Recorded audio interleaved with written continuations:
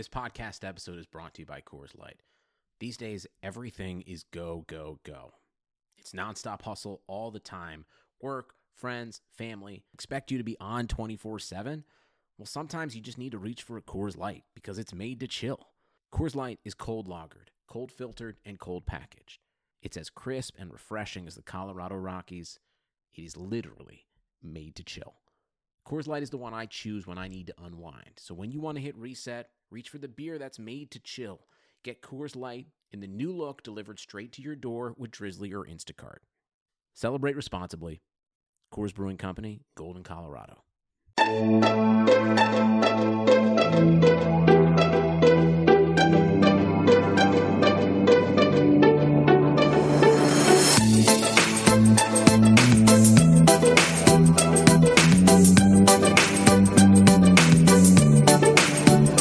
Hey there, Knicks fans.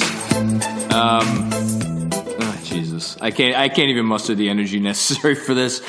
It's your boy Jonathan Macri with you for another episode of the Knicks Film School podcast. We have done, this is the 98th one of these I have done, and I have done them after 30-point losses. But this is going to be the most sobering, subdued, I don't know what the right word is. So I could only think of one person to bring on, and it is the only person out there I could think of that objectively reports on this team, but at the same time is unabashedly a fan. And I don't know how he toes that line, but he does. And of course, I am talking about the one, the only, the incomparable Tommy Beer. Tommy, just, how you doing? I just wish we had something to talk about, What are we going to talk about? Frank Ntilikina's jump shot progress, maybe he's making this summer.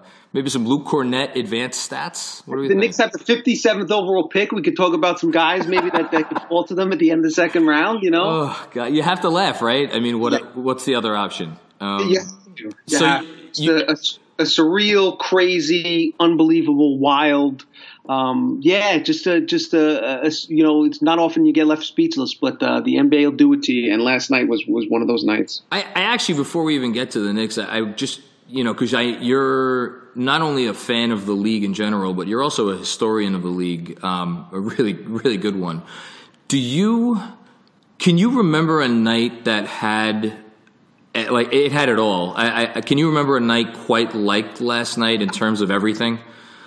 I can't. I really can't. Unfortunately, and a few people have mentioned this on Twitter. There was a shot in the air to win a NBA final. There's never been a buzzer beater in the history of the sport in the NBA Finals. That's a great call. And Kyle Lowry had a shot.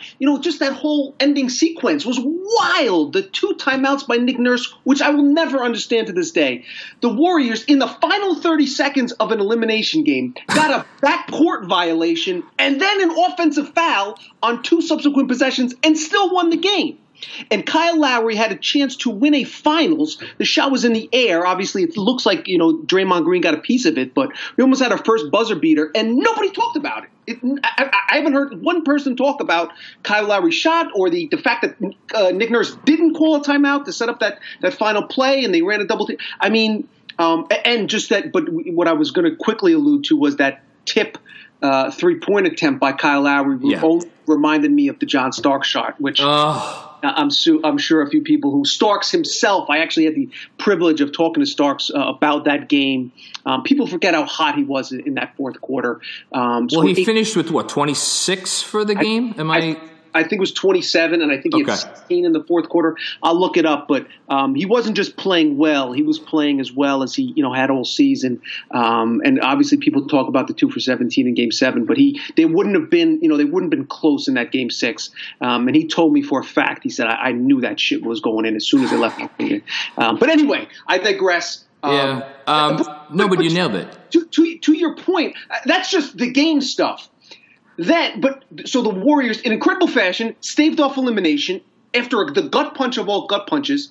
Incredible win, and their general manager was crying at a press conference 10 minutes after what was one of the more improbable victories in a finals game in recent history. And you talk about subdued and somber, a team that just had won an incredible game. The coach, the star player, and the general manager was literally holding back tears. To your point, I cannot remember a night that had all of that within a couple hours span. Yeah, and and I sent out a tweet after the game. I said I could never remember another season that felt like it was completely over until it wasn't a few minutes later. And a few people came back at me with Game 6, Miami, San Antonio.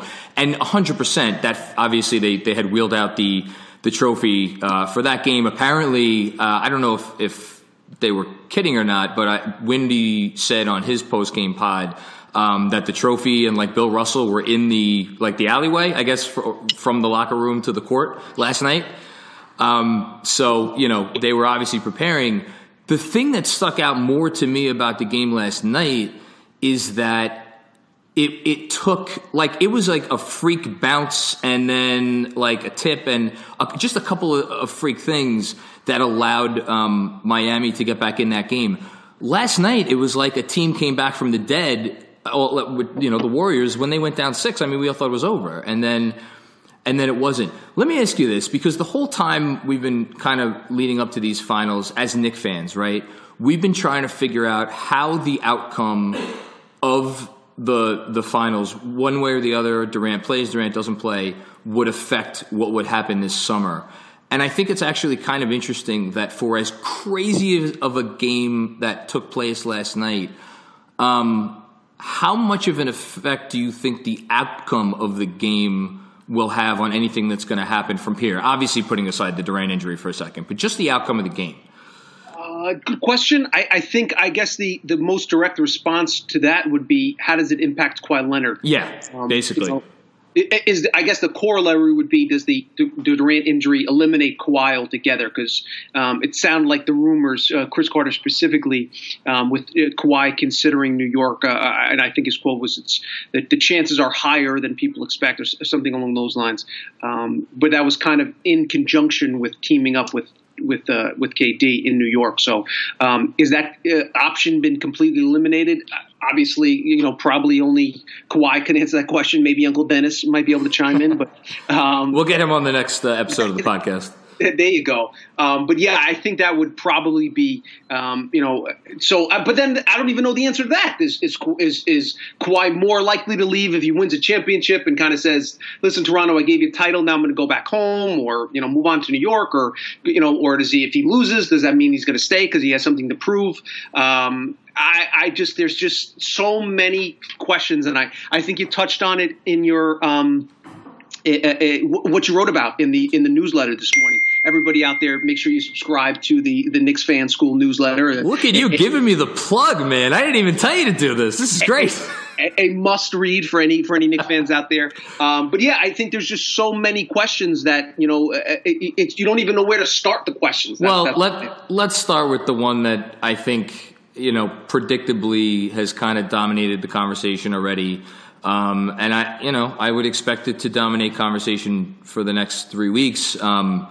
And obviously some things could happen that could change it. But just on its face, are you? Sorry, John. Yeah, no worries.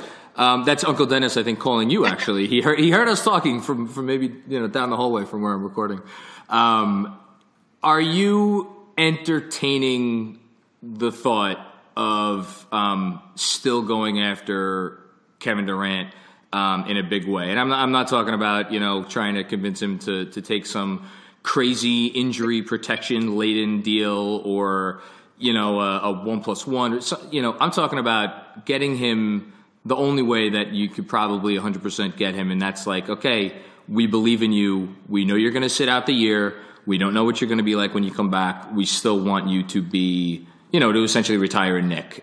Where are you on that sliding scale? I don't know yet. I'd like to give you 100% answer. My gut says don't do it. I don't think you can afford to go after Kevin Durant at this current moment. I looked at the numbers. any non-Warrior team. So the Knicks could offer him a 4-year deal for $164 million. So it's $38.2 million next season, 40.1 the following season, 42.1 the season thereafter. Final year of the deal, 2020, 2023, when Kevin Durant is 34 years old, he'll earn $44.2 million. It's a lot of money, Tommy. A lot of money. You're paying him $38.2 million for next year. And the history of players coming back from Achilles injuries is obviously not favorable. There are some outlier exceptions. I tweeted about Dominique Wilkins' impressive bounce back season after tearing his Achilles at 32. But I think at this stage of the game, we can almost assume that he's not going to play a minute next season. Is there a chance he comes back less months of the season? I guess. I think that's a safe assumption. Yeah. I think probably it's certainly better than 50% he doesn't play at all next season. So the next time we'll see him, he'll be 32 years old, coming off a season lost to an Achilles injury, making $40 million. I don't think he'll earn that value. I don't think he'll be a solid return on that investment if you commit 40, that's 35% of the cap, 33% of the cap, somewhere along those lines, depending whether it's 116 or wherever it falls at, for the 2021 season. There are some arguments that can be made for signing him. It kind of, I think if you don't sign him, and I've written about this before, the worst case scenario for the Knicks was never going to be striking out on Durant and Kawhi Leonard and Kyrie Irving, whoever the case may be. The worst case scenario for the Knicks this offseason was failing to sign those players and then signing DeMarcus Cousins and Bingo.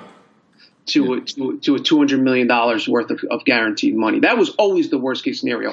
I'm assuming the Knicks are smart enough not to fall into that. And the messaging they've sent out would also seem to lead us to believe they are too smart for that. But continue. 100%. Unfortunately, we have seen times where messaging doesn't always match actions. I don't know what you're talking about at all, Tom. I'm sorry. I can't. I don't remember. Anyway. We haven't seen Scott Perry-led front office, but you're right. Everything they've gone on record, they would really have to backtrack if they were to do that. So that being said, if you're not going to be a championship contender, you want to commit to the young guys, rebuild the right way. One of the ways to do that is to kind of kick the can down the road and save your cap space for the following season, and that would mean signing a guy like Kevin Durant, even though it's a risky, he's coming off an Achilles injury, et cetera. This way you lock him up, and and that in a way it prevents you from foolishly spending that cap space on other players that might not necessarily deserve it. So I understand there are arguments to be made for the decision to sign KD, but assuming he's going to demand the max, I would politely decline and say, Kevin, we'd love to take a look at you next season, or assuming he opts in or maybe signs somewhere else. But given the choices at this very moment, I would not sign Durant to a max deal. The funny thing, and you just kind of alluded to it, talk about how quickly things could change. At this point, I would imagine most Knicks fans and the Knicks themselves would treat him opting into this final year of his contract as easily the best case scenario, so they could almost postpone this decision for a year. Now, obviously, if he sits out the entire season, they're not going to have any on-court evidence of what he would look like before they would theoretically be able to go after him in the summer of 2020. But you would have, this. You would be able to see where you're at this summer. I mean, again, as you said, Kawhi probably not likely for a number of reasons, and who knows what happens between now and a year from now. The thing that I can't kind of shake, other than the fact that I think because of the fact that he's just an otherworldly shooter, I think maybe he could age more gracefully, even at 85% of what his physical peak was. even putting that aside for a second. Just real quick. Yeah, sure. Go for it. I agree with you there, and I think that's an important point. This is not Russell Westbrook, for whenever he gets robbed of his athleticism is a fraction of the player that he once was. Durant can easily transition to a Dirkish phase of his career where he's just, kind of limited to an outside shooter. And as you point out, even if he's a diminished version of himself, he's still an incredibly valuable NBA player. And then the obvious corollary to that is, okay, great, he's still valuable. Is he worth what you're paying him? And then that gets into the separate question of opportunity cost. And what is the opportunity cost? What else are you doing with the money? And again, as you already alluded to, the thinking is that they'll be able to be smart and take on, some bad assets in exchange for draft picks and continue to build the way they've done over the last year. The point that I want to get your input on, because I legitimately don't know if I am a crazy person for thinking it at all or if there's some legitimacy to it, and it's this. The Mets, as you may have heard, have been a joke at different parts of their franchise's history. Yep. And I remember and I'm not a big Met fan, but I'm big enough to remember when they signed Pedro. It was like, oh, there's a legitimacy to them now. And Pedro gave them one, I would say, good year, and then he spent most of the next 3 years of his contract injured. Big difference. Obviously, there's no salary cap in baseball. It goes without saying. He would be taking up, as you said, a huge portion of the cap in basketball.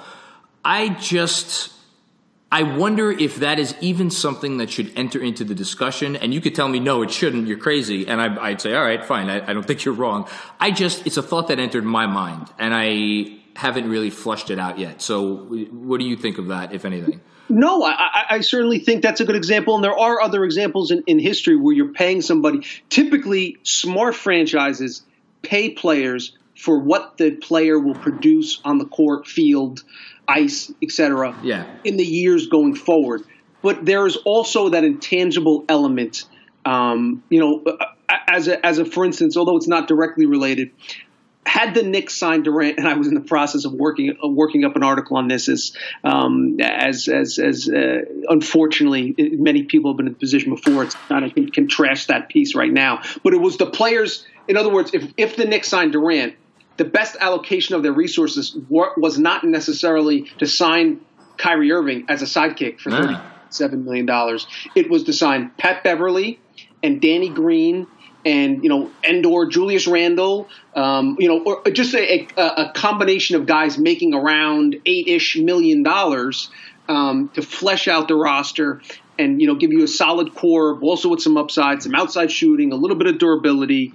And I bring that up to bring up the Pat Beverly point, that I would have been willing to overpay Pat Beverly, whatever his value. Let's say his value was $7.8 million, by however you want to however you want to measure. I would have paid him X times, times 5%, 100, that's what I've been willing to give to Pat Beverly, because he brings a tenacity, a defensive intensity that you can't, yes, if you have a coach that preaches defense, that's one thing. But if you have a guy that will get in you if you're not playing hard, think about Frank. If you have a guy that's almost forcing him to be aggressive offensively as he is defensively, I think that there's value there. It's why Marcus Smart, you could argue, is worth $12 million a year, even though he's a 8% shooter from the floor. 100%, and the Andre Roberson guys. But those and that's just specifically for the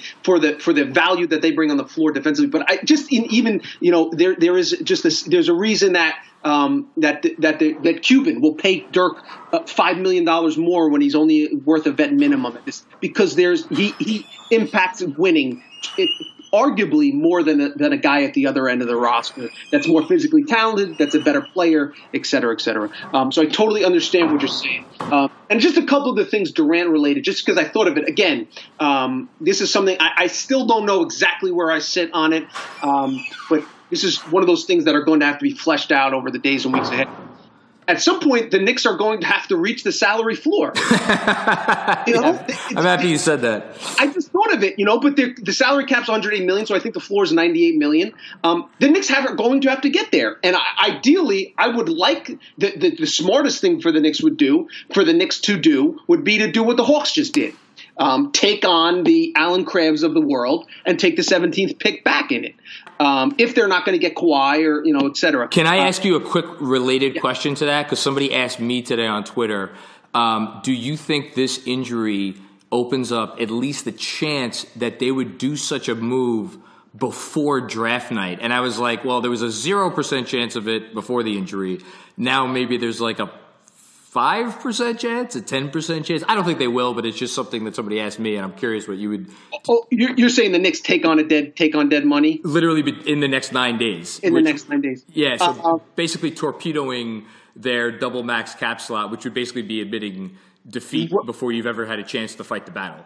Right. I don't think they do that because from everything we understand, they have a meeting with Kawhi Leonard. Yeah. So I don't think they would do that. Just if there's a 0.5% chance that they get Kawhi Leonard, the only chance they would get Kawhi Leonard in this situation is Kawhi Leonard says, "Listen, I want to come play for the Knicks, but I need Anthony Davis to be here as well." And then you can trade him into cap space, or you leave your options open. Sure. If you have a chance to get arguably the best player on the planet right now, which is Kawhi Leonard, I don't think you submarine your chances, especially when you fought that hard going into. But what was I going to say? Just in relation to the Knicks potentially taking on dead weight contracts to accumulate assets, draft assets, young players, etc. I don't know if there's as much of a demand for. In other words, would the Nets have made the trade they did 48 hours? If they knew Durant was out for the year. That's interesting. Would they have would they have made that deal had they known that KD, because I think obviously even if it was a long shot, I think going into a meeting with Kyrie, they would have said, listen, we can get to $70 million if you can convince Durant, or if we're on the same page here and Durant wants to come, let's bang this thing out. We can get there if you guys want to do it. I don't know if they would have done it. I probably still would have. Getting rid of Crabbe makes sense for a lot of reasons. But there were other avenues. You could have renounced Rondae Hollis-Jefferson and stretched Crabbe. There were different ways to get to one max slot. Totally, but exactly. But they could not have gotten to two without dealing with Crabbe. You're right. Sorry, finish what you were saying. But I guess I would just say that so I say that to say I don't know if there are as many teams. 24 hours ago, let's say there were 4 teams that were willing to do whatever they had to do to get rid of $17 million to get to $35 million in cap space or $70 million in cap space.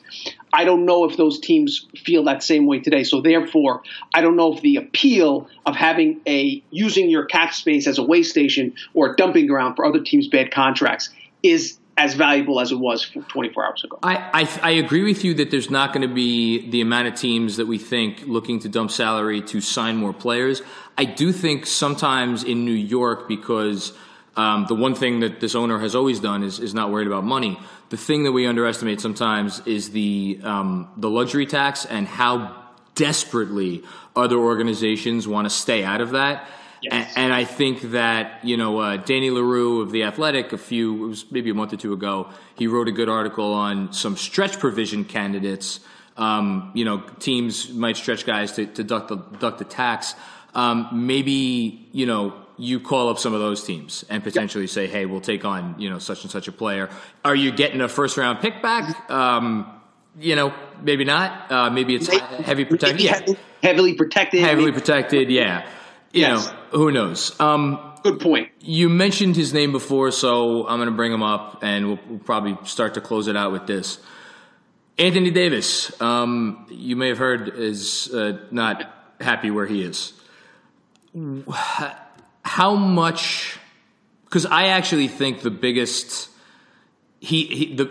domino to fall, so to speak, based on last night's happenings for the Knicks, other than obviously Durant, is AD, and I think he's completely and totally wrapped up in terms of what the Knicks do or don't do there with what happened last night. Where do you stand now on that situation?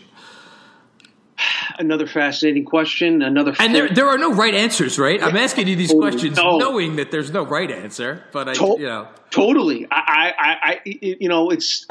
This is one of those situations where reasonable people can certainly disagree. Yeah. I think another loser, another team that was, negatively impacted by the Durant injury was the Pelicans, because I think it makes the Knicks.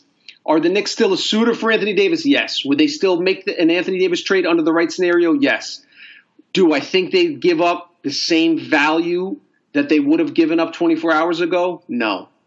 I think the Anthony Davis trade, the only way they would have given up the farm, so to speak, the Mitch Rob, Knox, and Barrett, and draft picks. The full sushi boat, the full poo-poo platter Godfather offer was if Durant said, listen, the only way I'm signing here is if you get KD, and or Mills and Perry felt the only way we have a chance at KD, or the only way we lock in KD, is if we go to the meeting with AD already on the roster. And I think that's no longer the case. So do the Pelicans, and with Anthony Davis, leaking that the Knicks and the Lakers are the only teams he's willing to play for or sign long term with, do they now, where do the Pelicans go? Do they drop their asking price? Obviously, they came out yesterday and with Griffin leaking that he's asking for the moon, which he should, obviously.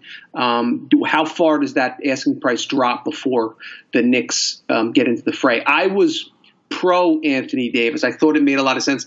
I think Anthony Davis is an incredibly talented player. I think you and I are on the same page here. Yes, we are. When you have it's very rare that you have a player as talented as a 26-year-old Anthony Davis to trade for him.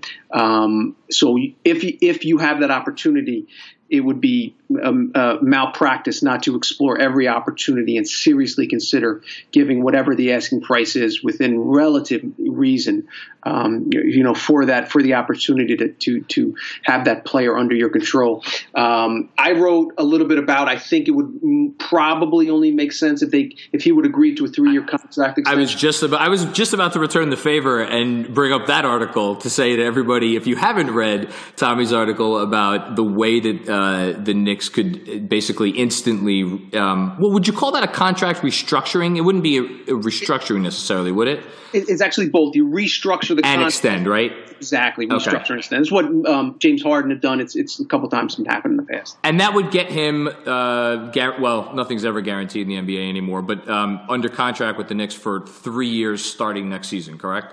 Correct. So it's not just a 1-year rental. They would have him 2 years through 2021, then 2022, and then he would be able to opt out and become a unrestricted free agent. The Knicks would obviously have his bird rights and could sign for 5 years, et cetera. But the reason it would make sense for Anthony Davis from a financial perspective is that that's when he would qualify for that max tier of if he becomes a free agent this summer, he can only sign for 30% of the cap because he only has between 7 and 9 years of free agency experience. Whereas if he opts out after that third season, he would have 10 plus years of experience, which means his starting salary, as opposed to 30% of the cap, would be 35% of the cap. And just to kind of put that in context, the most he could make in annual salary if he opted out this year would be $32 million. If he opted out after that 10th year in the league, it would be around $46 million, assuming the cap had risen as well. So there are some reasons where he wouldn't necessarily be sacrificing money. So it would benefit the Knicks by them locking him up and not giving away the farm for a guy that's a 1-year rental. Because I just don't, especially now that Durant's not going to play, whether the Knicks sign him or not, Durant's not going to play for the Knicks next season.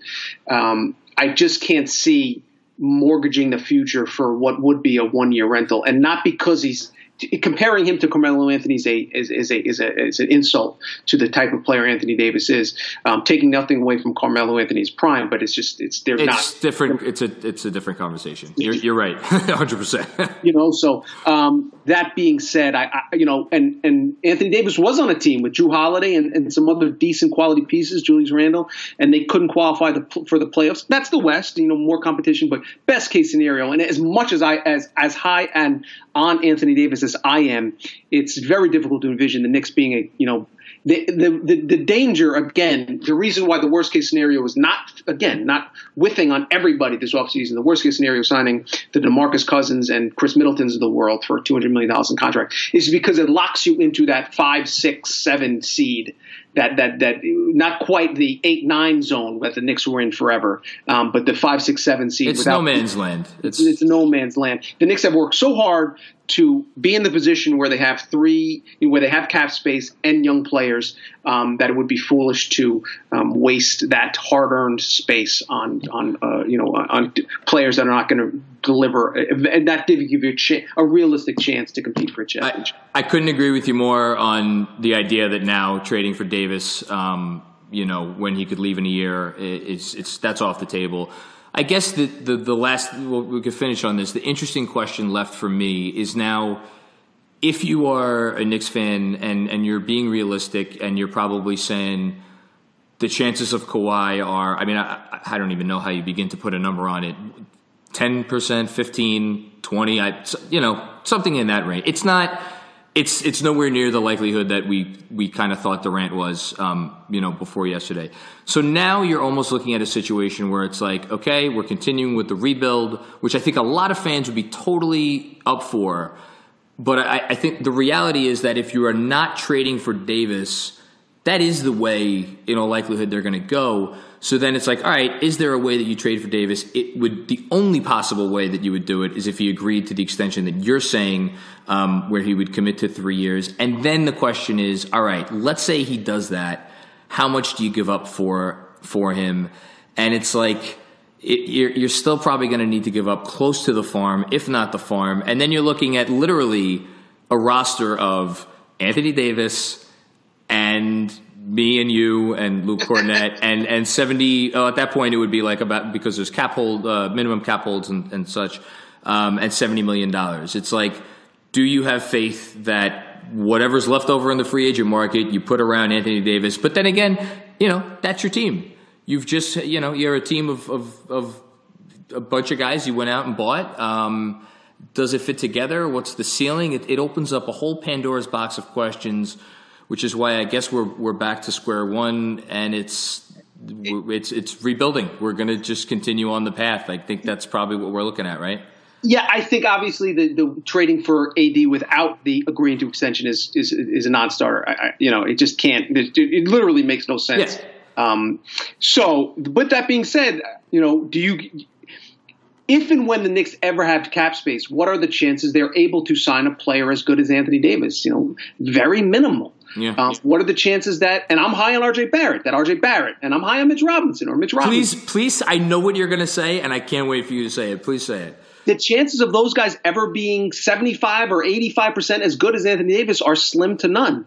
That's just as good as Anthony Davis is. So if you have the opportunity, and listen, and the one thing that we've learned over the last 20, 30 years I've been watching basketball, if you don't have a top 5, top 10 caliber player, you can't win a championship. The only team that's done that since 2004, since the Pistons won in 2004, if you don't have LeBron or Kobe, or Kawhi Leonard or Kevin Durant and Steph Curry, you don't have a chance to win a championship.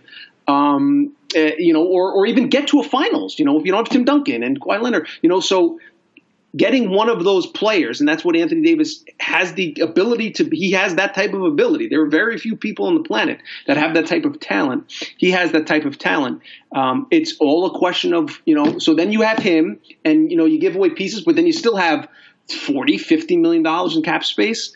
If not more. I think you could, depending on how the math works out, I think you could have even a little bit more. 100%. There's not a lot of the free agency class of 2020 is not as appealing as the free agency class of 2019. But who's to say that the Wizards aren't desperate to get rid of Bradley Beal? And then you can pair Anthony Davis and Beal up, for argument's sake, again, 1,000 different questions. Do you save the pieces that you would trade for Anthony Davis to get a guy like Bradley Beal? You can get him a little bit cheaper. Again, the importance is keeping that cap space, because that's one of the assets that you will have. There'll be, if you were now what the Knicks could do. And now that I just thought of it again, without having to sign Kevin Durant to a big contract this summer is now you take Solomon Hill along with Anthony Davis in a Pelicans deal.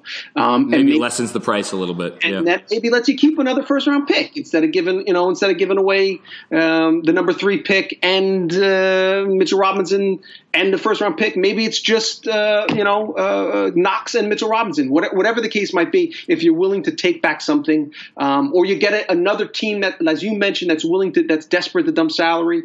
Again, keeping that cap space is super important. That's why you don't want to waste it. Is I guess one of the morals of the podcast, so to speak. Well, last question, and I'll let you go. I literally just thought of this, and it might be a ridiculous question. Did the Knicks summer? I'm not saying better or worse. Did the Knicks summer, from a front office perspective, get easier or harder after last night? Good question. I don't know the answer to it. That's why I asked you.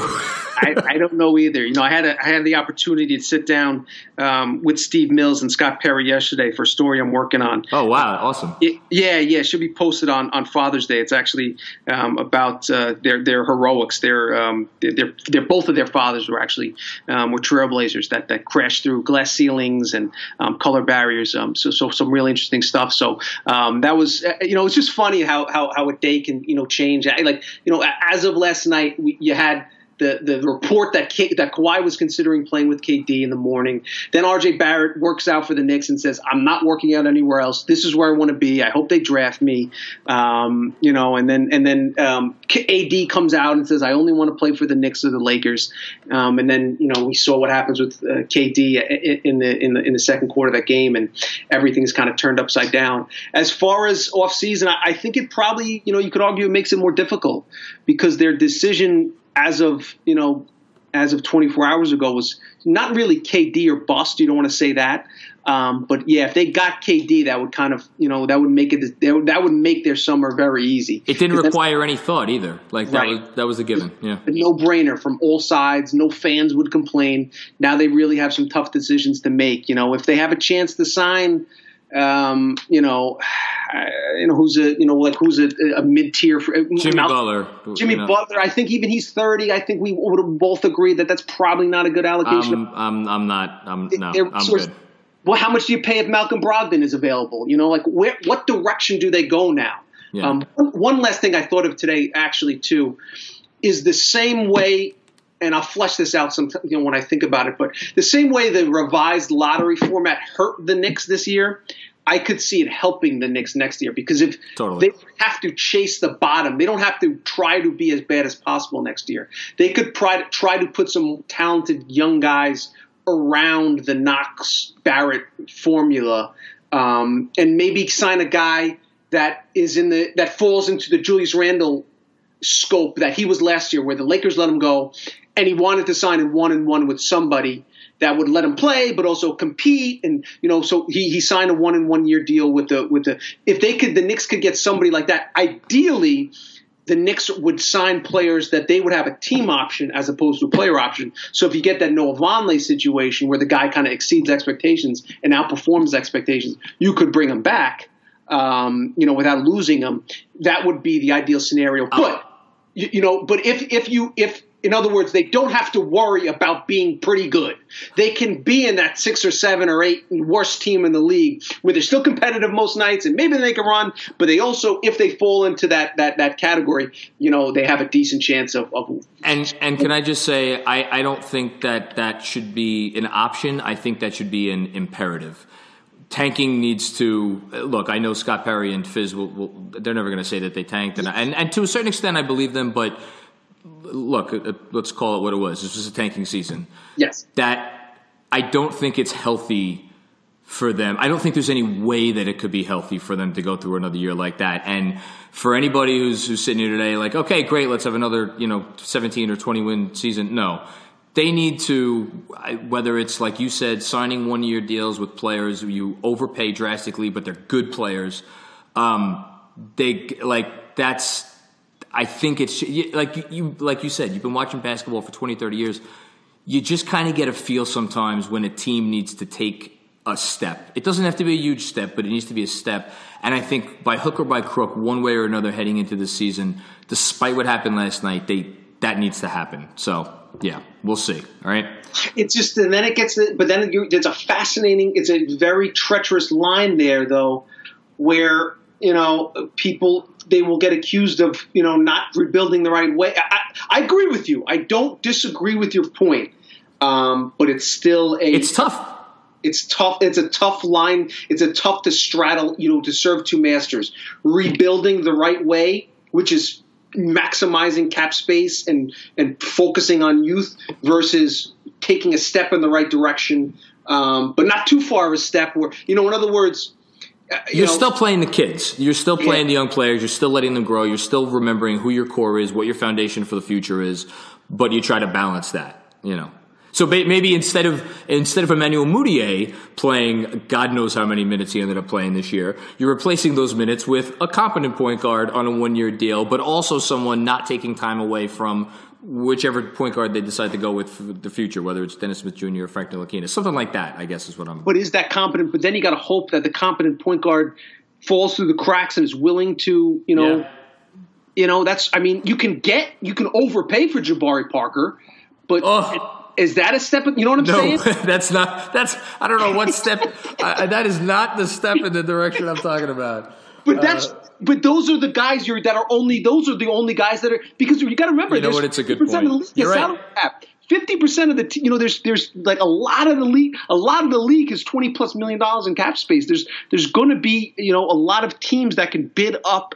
I think they'll wait. The smart decision would be to wait until after the first week, where everybody, we see it every year. Deals every year. Are there. Brooke Lopez, $3 million.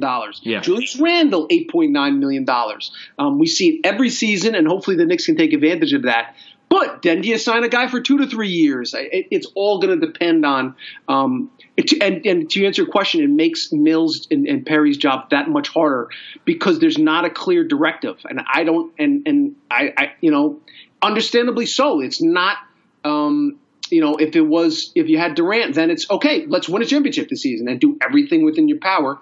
But now that you don't, where do you go from here? It'll be a fascinating offseason. And I guess it could be, obviously Mills and Perry are hoping that the decision is made for them and that Kawhi falls into the lap, or somehow they get a superstar. Maybe, I'd be happy to pay Klay Thompson the max.